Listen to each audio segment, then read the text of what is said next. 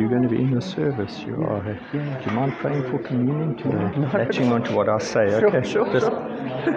Just shorts, whatever. Just, you'll know. You added those 2 slides, my boy.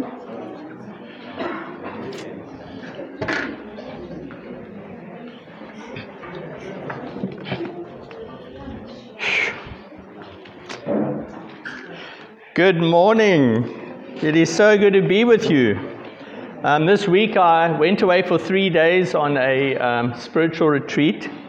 I realized that I'm not used to being alone with myself. I had the dogs with me, but they're not really great at conversation. It was wonderful just to shut out the noise of life, just get back to simplicity, solitude.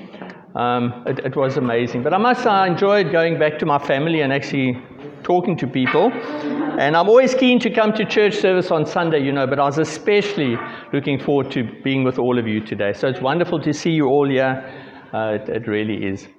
When I was away, sort of shutting out the complexity of life, I didn't have to make too many decisions. The biggest decision was, what should I braai tonight? Should it be T-bone steak or pork chop? I chose T-bone steak twice. Great.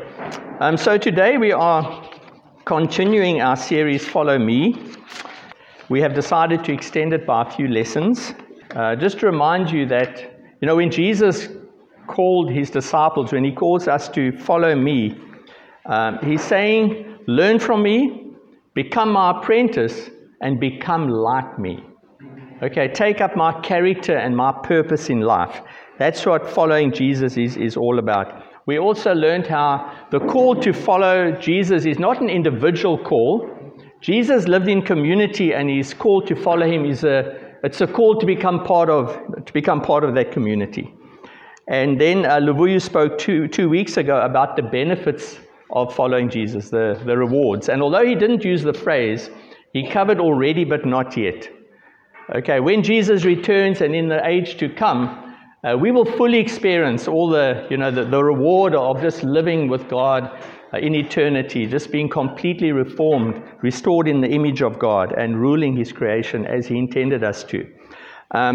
But there are already rewards and benefits now. Luvuyu focused on relationships, and it is mainly about relationships, the family that he has established and we become part of. Amen. So last week, because it was our AGM, we had a once-off lesson on finances, but today we continue the focus on follow me. Right, so opening question in this theme of following Jesus and being transformed to become like him. Is it possible for an apprentice of Jesus, a disciple of Jesus, to be fully transformed in their lifetime, to become a person who no longer sins? Is it possible to be fully like Jesus? Yes and no. Ooh. Great question. It is. What do you guys think? Jesus is not the answer in this case. He is the goal. Can we become fully like Jesus, particularly when it comes to sin? Okay, let's open our Bibles. Right, 1 John, chapter 1. I'm just going to read verse 8. If we say we have no sin, we deceive ourselves, and the truth is not in us. Let's fast forward 2 chapters. 1 John 3, verse 6. No one who abides in him keeps on sinning. No one who keeps on sinning has either seen him or known him. I mean, come on, John, what you up to, right? I mean, are we going to sin? Shouldn't we sin? If we say we don't sin, we lie, but if we really abide in Christ, we'll stop sinning. So I think the yes and no might have been correct. But let's zoom in, right? I've made the classical error of cherry-picking scriptures. Let's read the context. Okay, so let's go back to 1 John 1. I'm going to read a little bit around each of these verses. From verse 5. This is the message we have heard from him and proclaimed to you, that God is light, and in him is no darkness at all. If we say we have fellowship with him while we walk in darkness, we lie and do not practice the truth. But if we walk in the light as he is in the light, we have fellowship with one another, and the blood of Jesus, his Son, cleanses us from all sin. If we say we have no sin, we deceive ourselves, and the truth is not in us. If we confess our sins, he is faithful and just to forgive us our sins and to cleanse us from all unrighteousness. Okay, so there's a bit more context there, right? We have sin, but if we confess our sin, if we bring it into the light out of the darkness, then Jesus cleanses us. He takes the sin away. It is as if we have no sin. All right. And not interestingly, this was the doctrine. Verse 7, he speaks about having fellowship with one another. And remember how the call to follow Jesus is a call to become part of his community. Right? And that's linked to, our confession and our cleansing and being right before God. Right? It happens in community, in a group like this. Let's read that 1 John chapter 3 passage with a bit more context from verse 6. No one who abides in him keeps on sinning. No one who keeps on sinning has either seen him or known him. Little children, let no one deceive you. Whoever practices righteousness is righteous as he is righteous. Whoever makes a practice of sinning is of the devil, for the devil has been sinning from the beginning. The reason the Son of God appeared was to destroy the works of the devil. What does that say? It speaks about a practice of sinning. Okay, so if we keep on deliberately sinning, then we might not be abiding in Christ. If we abide in Christ, we won't deliberately keep on sinning. It's a lifestyle of sinning. Right, so John's not contradicting himself, right? In 2 Corinthians 3 verse 18, a passage we use quite a lot, we are being transformed into the image of Christ with ever-increasing glory. As followers of Jesus, when we respond to the call, when Jesus says, follow me, we undertake to learn from him, to be as an apprentice, to be taught and trained by him, and to become like him over time. Transformation is a lifelong process. Okay. But when we get, caught in bad habits, harmful behaviors, negative thought patterns, when we let Jesus down, when we are caught up in sin, when we struggle, when our faith drops, when we feel stuck on this path of transformation, we're just not changing.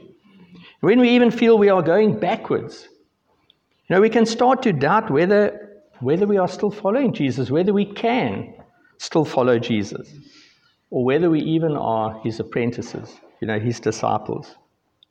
So today we are going to continue the theme, as I said, of follow Jesus. Okay, follow me even when you mess up. Okay, that's what we're going to talk about today. But what does this look like?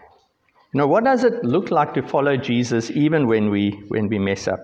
And that's what we're going to try and answer today by following an amazing story of an amazing man who chose to follow Jesus, but who messed up really badly, but who was restored and reinstated by Jesus as his follower. Okay, you probably know who I'm talking about. I'm going to call Nolene up actually to read, so you don't get bored by my very boring, monotonous voice. It's a longish passage. This is the main passage we're going to dig in today. So it is John 21, chapter 21, from verse 1 to 19. I'm reading from the ESV. After this, Jesus revealed himself again to the disciples by the Sea of Tiberias, also known as the Sea of Galilee, and he revealed himself in this way. Simon Peter, Thomas called the twin, Nathanael of Cana in Galilee, the sons of Zebedee, and 2 other of his disciples were together. Simon Peter said to them, I'm going fishing. They said to him, We'll go with you. They went out and got into the boat, but that night they caught nothing. Just as day was breaking, Jesus stood on the shore, yet the disciples did not know that it was Jesus. Jesus said to them, Children, do you have any fish? They answered him, No. He said to them, Cast the net on the side of the boat and you will find some. So they cast it, and now they were not able to haul it in because of the quantity of fish. That disciple whom Jesus loved therefore said to Peter, It is the Lord. When Simon Peter heard that it was the Lord, he put on his outer garment, for he was stripped for work, and threw himself into the sea. The other disciples came in the boat, dragging the net full of fish, for they were not far from the land, but about 100 yards off. That's about 90 meters or so. When they got out on land, they saw a charcoal fire in place, with fish laid on it, and bread. Jesus said to them, "Bring some of the fish that you've just caught." So Simon Peter went aboard and hauled the net ashore full of large fish, 153 of them. And although there were so many, the net was not torn. Jesus said to them, "Come and have breakfast." Now none of the disciples dared ask him, "Who are you?" They knew it was the Lord. Jesus came and took the bread and gave it to them, and so with the fish. This was now the third time that Jesus was revealed to the disciples after he was raised from the dead. When they had finished breakfast, Jesus said to Simon Peter, "Simon, son of John, do you love me more than these?" He said to him, "Yes, Lord, you know that I love you." He said to him, "Feed my lambs." He said to him a second time, "Simon, son of John, do you love me?" He said to him, "Yes, Lord, you know that I love you." He said to him, "Tend my sheep." He said to him the third time, "Simon, son of John, do you love me?" Peter was grieved because he had said to him the third time, "Do you love me?" And he said to him, "Lord, you know everything. You know that I love you." Jesus said to him, "Feed my sheep. Truly, truly, I say to you, when you were young, you used to dress yourself and walk where you wanted. But when you are old, you will stretch out your hands, and another will dress you and carry you where you do not want to go." This he said to show what kind of death he was to glorify God. And after saying this, he said to him, "Follow me." Amen. Thanks, Noel. So Peter's with a group of men fishing on the Sea of Galilee. It's at night. They're not catching anything. And they see this person on the shore. Now Jesus instructs them to fish in a different place. Everybody knows that fishing on the Sea of Galilee at night is the time you catch fish. Now, this is early in the morning, and Jesus says, "Go and cast your net on the other side of the boat." Yet they listen to him. Even though it made no sense to them. These were seasoned fishermen. They listened to him, and then, Jesus says, "Follow me." What does that remind you of? Echoes, right? A few weeks ago, when we started the series, we dug into the account in Luke chapter 5, where Jesus first called his disciples. And this is almost like a copy and paste of that. Sea of Galilee, fishing, not catching fish. Listen to Jesus, "I catch fish, follow me." Now, John, being the super clever spirit-led author that he was, like all the guys who wrote the books of the Bible, he knows that we should know the story of the initial calling. He doesn't cover that, right? Leave that up to the other gospel writers, right? His readers know that, and they would definitely have connected the dots. Jesus is doing something new, but it's not completely new. And Peter has decided to go fishing, and these other guys have joined him. And it seems, psychologists have pointed this out, it seems like a normal human reaction to a stressful time or a time of dealing with failure is to go back to something they knew well. To go back to something that makes us feel comfortable. And, so Peter went fishing. And it didn't take too much convincing to, get the guys who were with him to go fishing as well. But that's just a little aside. Point being, though, that, the Gospel of John is about new creation. The first verse of John starts with the words, "In the beginning." And, John is all about describing new creation, how God is doing something new. And, so this is a calling and a reinstatement of Peter, as we will see, in new creation. The first calling was, before Jesus had brought in the new creation through his resurrection. So once again, this is just a theme of Jesus is doing new things. It requires some imagination, but he he latches onto a history of him doing things in the past. Okay, to understand why John is writing this book, it is all about new beginnings, new creation. And we'll see how he was giving Peter a new beginning. Right. But before we get there, I want to pause here and remind us of the track record of Peter before this. He didn't have a very impressive CV. Eh? I mean, certainly not to lead a church, right? To lead the church, to start, the church on the day of Pentecost. His CV wasn't very impressive. Let's back up a bit to John chapter 13, from verse 36. Now, this is shortly before Jesus would be arrested. He's spending time with his disciples. Simon Peter, John 13:36. Simon Peter said to him, Lord, where are you going? Jesus answered him, where I am going, you cannot follow me now, but you will follow afterward. Peter said to him, Lord, why can I not follow you now? I will lay down my life for you. Jesus answered, will you lay down your life for me? Truly, truly, I say to you, the rooster will not crow till you have denied me 3 times. I always wonder how Peter must have felt when he heard Jesus saying that. Did he feel hurt? He said, Jesus, I followed you. I'm passionate about you. You know me. I'm a bit impulsive, but hey, man, I'm here for you, right? I will die with you. Okay? And then we fast forward. We know the story. Most of you should know the story. Let's fast forward to John 18.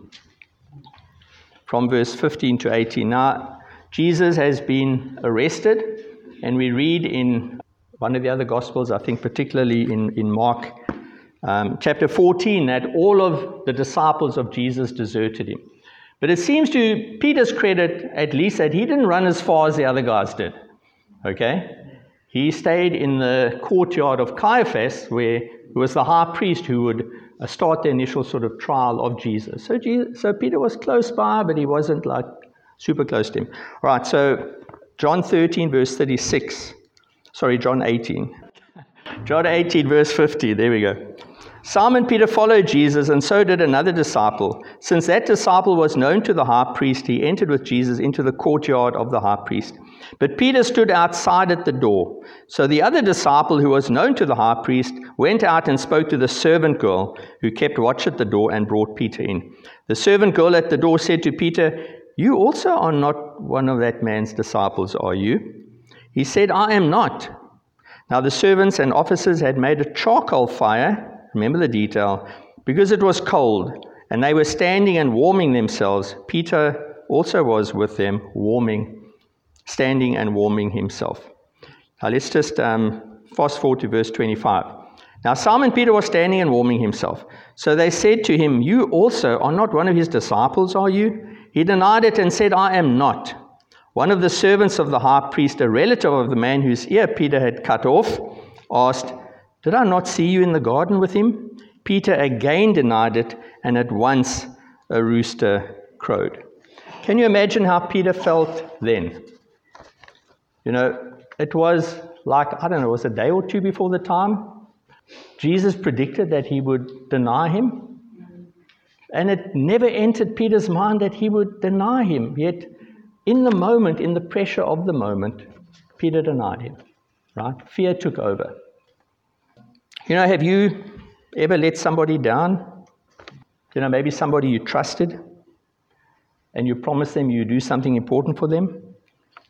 And you really planned, to follow through on this promise, on this commitment to them. But then when things got tough, you dropped the ball. I have, right? I can relate to some extent to what Peter went through, and I'd like to think that when I've let people down, it hasn't been as sort of serious as Peter did. But maybe it has been, right? Maybe I haven't always lived up to my commitment to Jesus. Maybe I haven't lived according to my pledge to follow Jesus, to obey him, to learn from him, to become like him. Amen. And I was just thinking of an illustration, and for some reason this came to mind a long time ago, last night. It happened a long time ago. Most of you know, and I've said this before, I really don't have many memories of my childhood. But I do have a memory of something that was traumatic at the time, right? That's, I think, how human minds tend to work. I was in grade 6, junior school, I was part of a play. Now that just scared the socks off me. Oh my goodness. I couldn't say 2 or 3 words without stuttering and stammering it. I mean, I hated the thought of standing up and being in a play. But I went through the motions. I took part in, a few practices. I was given a role. I committed to being part of the play. And for some reason, I missed the memo that said the play is actually on Friday. And we were supposed to rehearse our words and memorize them. And I came to school thinking this is like a normal day. And next thing, the teacher was corralling us and getting us used to the play. How did I respond? I ran. I deserted the teacher. I deserted the team. I walked to the bus stop and I was home by 11 o'clock. Trying to hide away, And my mom came and said, "Oh, you." I said, "Oh, I'm so sick, Mom. Oh." And then when my mom eventually figured out what I had done, she obviously, told me I need to go and speak to the teacher. Well, the teacher knew, obviously. And I remember the teacher scolding me in front of the class. And how they had to make this other plan, and this poor, boy had to do your part, etc. And I bawled. I remember just crying, man. I was like, "So sorry, Mom. I'm so sorry."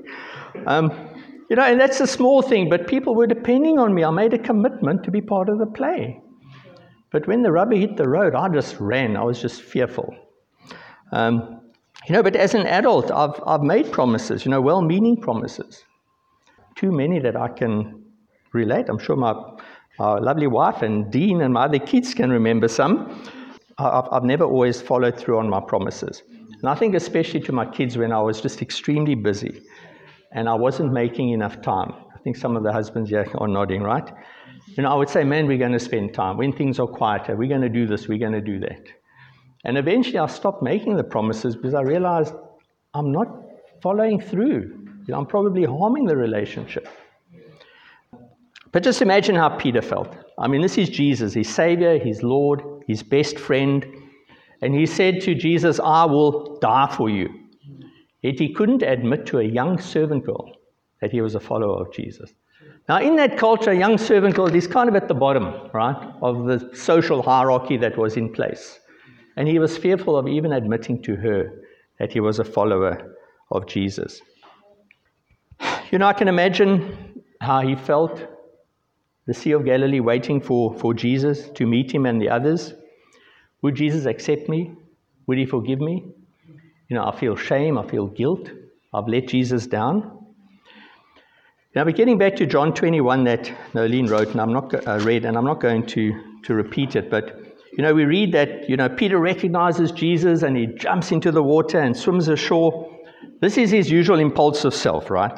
He was excited to see Jesus, but it's likely, Bible scholars say that, he had a lot of time to think about this, and it's likely that he was thinking that there's some unfinished business between me and Jesus. And it seems like Peter was keen to actually get resolved. And I think there's a lesson in that for us as well, right? After we process things and we know that Jesus is ready to restore us and reinstate us and get rid of the feelings of guilt and shame, how do we respond then? Is it with this sort of eager expectation, that Peter responded with? And then in verse 9, there's a reference to a charcoal fire. Jesus has made a braai right on the beach. He's already got fish. He doesn't need any of the 153 fish that they caught. He's got fish. And, they have this breakfast of fish and bread. And, does it bring back memories? The charcoal fire. Remember when Jesus was in the courtyard of Caiaphas? He was warming himself around a charcoal fire. And interestingly, in the Bible, the Greek word for charcoal fire, which I can't remember, and even if I did, I'm sure I wouldn't pronounce it properly, but that Greek word's found only twice in the Bible. And it's a reference to when, Peter denied Jesus, and this situation here, where Jesus is having a breakfast on the beach, charcoal fire. Now, one thing about charcoal fires, it has a very characteristic smell, doesn't it? I have good memories of some of the holidays Nolene and I went on in the middle of winter, and you'd light a fire, and they would often have wood, but then there would be charcoal as well you can put on. It has a very characteristic smell. And, It has been shown once again by the experts memory experts, they say the scent of smell is one of the most powerful agents to trigger memory in human beings. And Jesus, in his wisdom, knew this. And in his love for Peter, he chose a charcoal fire because he knew that Peter associated the smell of the charcoal fire with failure, regrets. And it's around a charcoal fire that Jesus changes the future of Peter's life. After this, he would no longer associate the smell of a charcoal fire with failure, but of, man, I'm connected again with Jesus. I'm restored by Jesus. I'm good with Jesus. Amazing, isn't it? Just to understand just the love of Christ and how much he knows us and individually and how he wants to connect with us. I want to share another story. Lots of stories. I want to share with you one of the most vivid memories of... Do you recognize my beautiful young wife?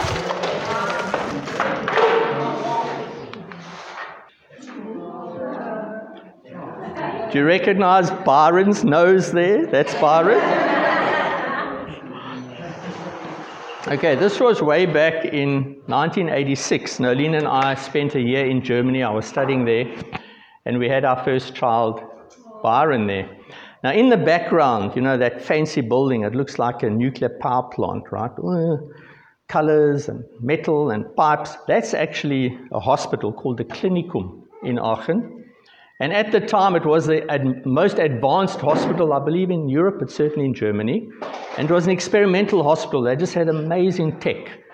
And Byron, when he was born, there was stress at birth. He was a big baby, and my wife's a small lady. And he spent, 2 weeks? 2 weeks in the hospital. He's in an incubator, and we couldn't touch him. It was horrible. We would see all the pinpricks on his fingers, and he would be crying. I'm going to cry, because it was just such a sad time for me. And Nolene, every day we would visit him, but we just couldn't hold our baby. That's why I love holding that baby. And, to not be able to hold your own child for 2 weeks, it just broke our hearts. But what I remember about Klinikum more than anything else was the smell. High-tech, clinical. It was like, what sort of a solvent is this? I did chemistry. I was in a lab a lot, but there was like this unique smell. And it was a clinical smell. It was an antiseptic smell. It was an anti-germ smell. And it just filled the place. So whenever we would visit Byron, the memory I have, the most distinct memory, is the smell. And whenever I go to a place that has a smell even close to that, I would remember the clinical. It would bring back memories of the hurt and the pain and the feeling of helplessness. It was sad. Until I think God put it on our hearts to take our kids back to Germany. We had a nice holiday firstly in the southern part of Germany, and then we went to Aachen, where we spent a year, and we showed them where we stayed. It had changed a lot. We could pretty much figure it out. I showed them, I think we drove past where I worked. We took them to Falkenberg, which was our favorite sort of weekend breakaway, and we took them to the Klinikum. And this picture and this time there changed my association completely. That's Byron, same place with his mom. Okay? We share this at parenting workshops, and this was it was almost my secret. I didn't want to tell, but that was my goal, to take a picture of grown-up Byron, big man holding his mom. Isn't that awesome? And my association with that smell has changed. Right?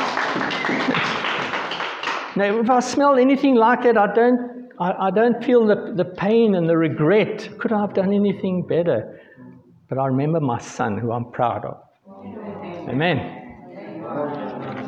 That's the power of smell, and God knows us. Jesus knew this. And you can imagine Peter having similar memories. Charcoal fire. Right? You can imagine him walking towards Jesus, the smell of the charcoal fire comes, oh no, maybe it's not going to be a good time with Jesus. Maybe he's reminding me of my failure. So Jesus still brings healing by taking us back to the places where we experience pain or regret.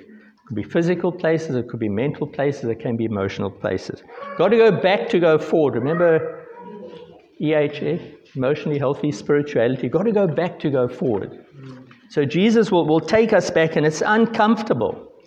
But he does it to replace bad memories with good memories. And we no longer associate a place or a smell or a relationship or people with hurt and regret and us messing up. But we learn to associate that with healing. That's how Jesus works. But we must be willing to go back to those places. It's uncomfortable. It's painful. Sometimes it requires making special plans. This didn't just happen. Okay? It was important to me. And with God's help, I was able to make it happen. We must let Jesus take us there. I have no idea what this may look like for you. But if you really desire a renewed, refreshed, revived relationship with Jesus, pray about it and wait for the opportunities that God will give you. See how God works. And he will send you back somewhere. Could be a place, it could be a prayer walk on the beach that you have regrets about, where you said something to somebody. Maybe he'll take you back to King's Beach with that brother. Maybe it's a group of sisters you need to reconnect with. Maybe it's a physical place you need to go to. But if you really desire a renewed relationship with Jesus, pray that he will work, and he will work. He will take you back, whatever that looks like for you. May not be a smell for you, as I say, but Jesus will want to take you back. And then you notice that Jesus has fish and bread prepared for breakfast. As I said, he didn't need the fish they caught. The fish were for their benefit, and a reminder, as was the initial calling of Jesus to his disciples, follow me, that we read about earlier in the other Gospels. It's a reminder that they couldn't do anything on their own. Seasoned, experienced, amazing fishermen. Been fishing since they could toddle probably, right? But they needed Jesus. And no matter how mature we feel, no matter how awesome we think we are, no matter how well we know the Bible, no matter how well we're connected to the family, we cannot do this on our own. We cannot follow Jesus without the help of Jesus, in his power and with his direction and his wisdom. So that was a reminder for them. New creation, things are different, but they're the same in a sense. Nothing's changed. I'll provide the fish. And fish and bread, what does that remind you of? Feeding of the thousands, right? We also read about that in John. That lesson was also, you guys can't do this, but hey, look what I can do. I can multiply the fish and the bread. So followers of Jesus recognize that we totally are dependent on the leading of Jesus, on his wisdom, on his power, on his strength. We depend on Jesus as much as the disciples did, because Jesus is still with us. The Spirit of Jesus is continuing the job that Jesus did. And the Spirit of Jesus can do awesome, amazing, miraculous things. And we've got to remember that, right? Remember the fish and the bread. And then verse 15 to 18, I don't think I'm going to read it again. Remember that, Peter denied Jesus 3 times. And Jesus gives him the opportunity to recommit to him. How many times? 3 times. Once again, a memory, that Jesus is replacing. 3 times is no longer associate saying, I do not know him 3 times. I'll replace it with, Jesus, that I love you. Okay, see how amazing Jesus is? 3 times. Similar to the smell, just to let Peter know that he is fully restored. And then at the end, Jesus, full of wisdom and wanting to complete the circle, he says to Peter again, follow me. And that's Jesus' call to us when we've messed up, right? And we're willing to go back and to be restored and to be healed by Jesus. Jesus looks at us, sin is cleansed, okay? New slate, and he'll call us again, follow me. So how do we respond to that calling? Because Jesus is calling every one of us here, whether he's done it once or twice or 1,000 times. Jesus is still saying to us, follow me. Now, how do we respond to that, especially when we've messed up? Okay, so, just how wonderful is Jesus? Nothing more than anything else. That's the lesson today. Just how awesome Jesus is. He knew exactly what was going on in Peter's life. He knows exactly what's going on in each of our lives. And he knows what it's going to take for us to recommit to following him. Let him work. Let him take us back. So yeah, Jesus has achieved his purpose with Peter. He's forgiven him, he's given him peace, he's taken away the guilt and the shame, and he's restored him as the one, remember, who has the keys of the kingdom. Imagine how Peter thought about that. Jesus, give me the keys of the kingdom. And look how I've messed up. And we know that Jesus never took the keys away from him. On the day of Pentecost, he stood up there. Having the keys of the kingdom, by the way, it's a echo of an Old Testament. I think it's in Isaiah. The one who had the keys of the storehouse was to unlock it. It was not to open the door, not to close the door, but to open it. And what happened on the day of Pentecost? What was opened? It was the outpouring of the Holy Spirit. Jesus with us forever. Always. Unlimited by time and space. Jesus amongst us. So he still entrusted Peter to stand up, the first one to stand up, and who led the sermon on the day of Pentecost, right? Amazing. Now, Peter would still make mistakes. Let's look at one of them. I think this is, I'm being unkind to Peter. He probably would say to me, what do you mean one of them? This was the only one. I don't know. He can tune me one day if needed, but maybe there were more than this, right? Galatians 2, and I'll end here. Verse 11 to 13. Okay, this is Peter who's been restored, who's a fired up guy again. Still a bit impulsive. That was his issue, I think. And, he has been told very vividly by Jesus, by God, through a vision that all food is okay, right? Now, food was of massive importance to the Jews. And he was taught, through a vision just before baptizing Cornelius and his family, that all food is okay to eat. In other words, the Gentiles have a place in my community, said Jesus. Okay, so he knows this. Galatians 2, verse 11. But when Peter came to Antioch, Paul writing, I opposed him to his face because he stood condemned. Woo! One apostle really rebuking another one here, right? For before certain men came from James, he was eating with the Gentiles, right? He knew it's okay to eat with them. And there was a form not just of eating, but of fellowship and acceptance into the family. But when they came, these are the men from James, these were Jews, Judaizers probably. But when they came, he drew back and separated himself, fearing the circumcision party. Peter still got a bit of an issue with fear, hey? Fearing the circumcision party. And the rest of the Jews acted hypocritically along with him, so that even Barnabas was led astray by their hypocrisy. But when I saw that their conduct was not in step with the truth of the gospel, I said to Peter before them all, if you, though a Jew, live like a Gentile and not like a Jew, how can you force the Gentiles to live like Jews? Point being that Peter gave in to peer pressure. I'm pleased we never give in to peer pressure. I think that's one of the things that can really distract us from following Jesus, is when we give in to peer pressure. Knowing what's right, but the pressure of just looking good and of not rocking the boat, it's just too great, right? So Peter, he messed up again, right? But Jesus would have said, follow me.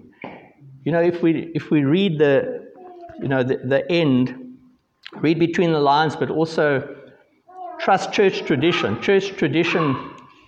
And remember, this was just a generation after this, these books were written, so we can rely on this, I believe. Church tradition has Peter arrested and crucified in Rome. And he said, that's fine. I will die for you. Remember, he said, he's messed up a few times since then. He said, I will die. And he even took it further. He said, but do not crucify me the right way up. Crucify me upside down, because I'm not worthy of dying the way my Lord died. That's Peter. A guy who messed up, right?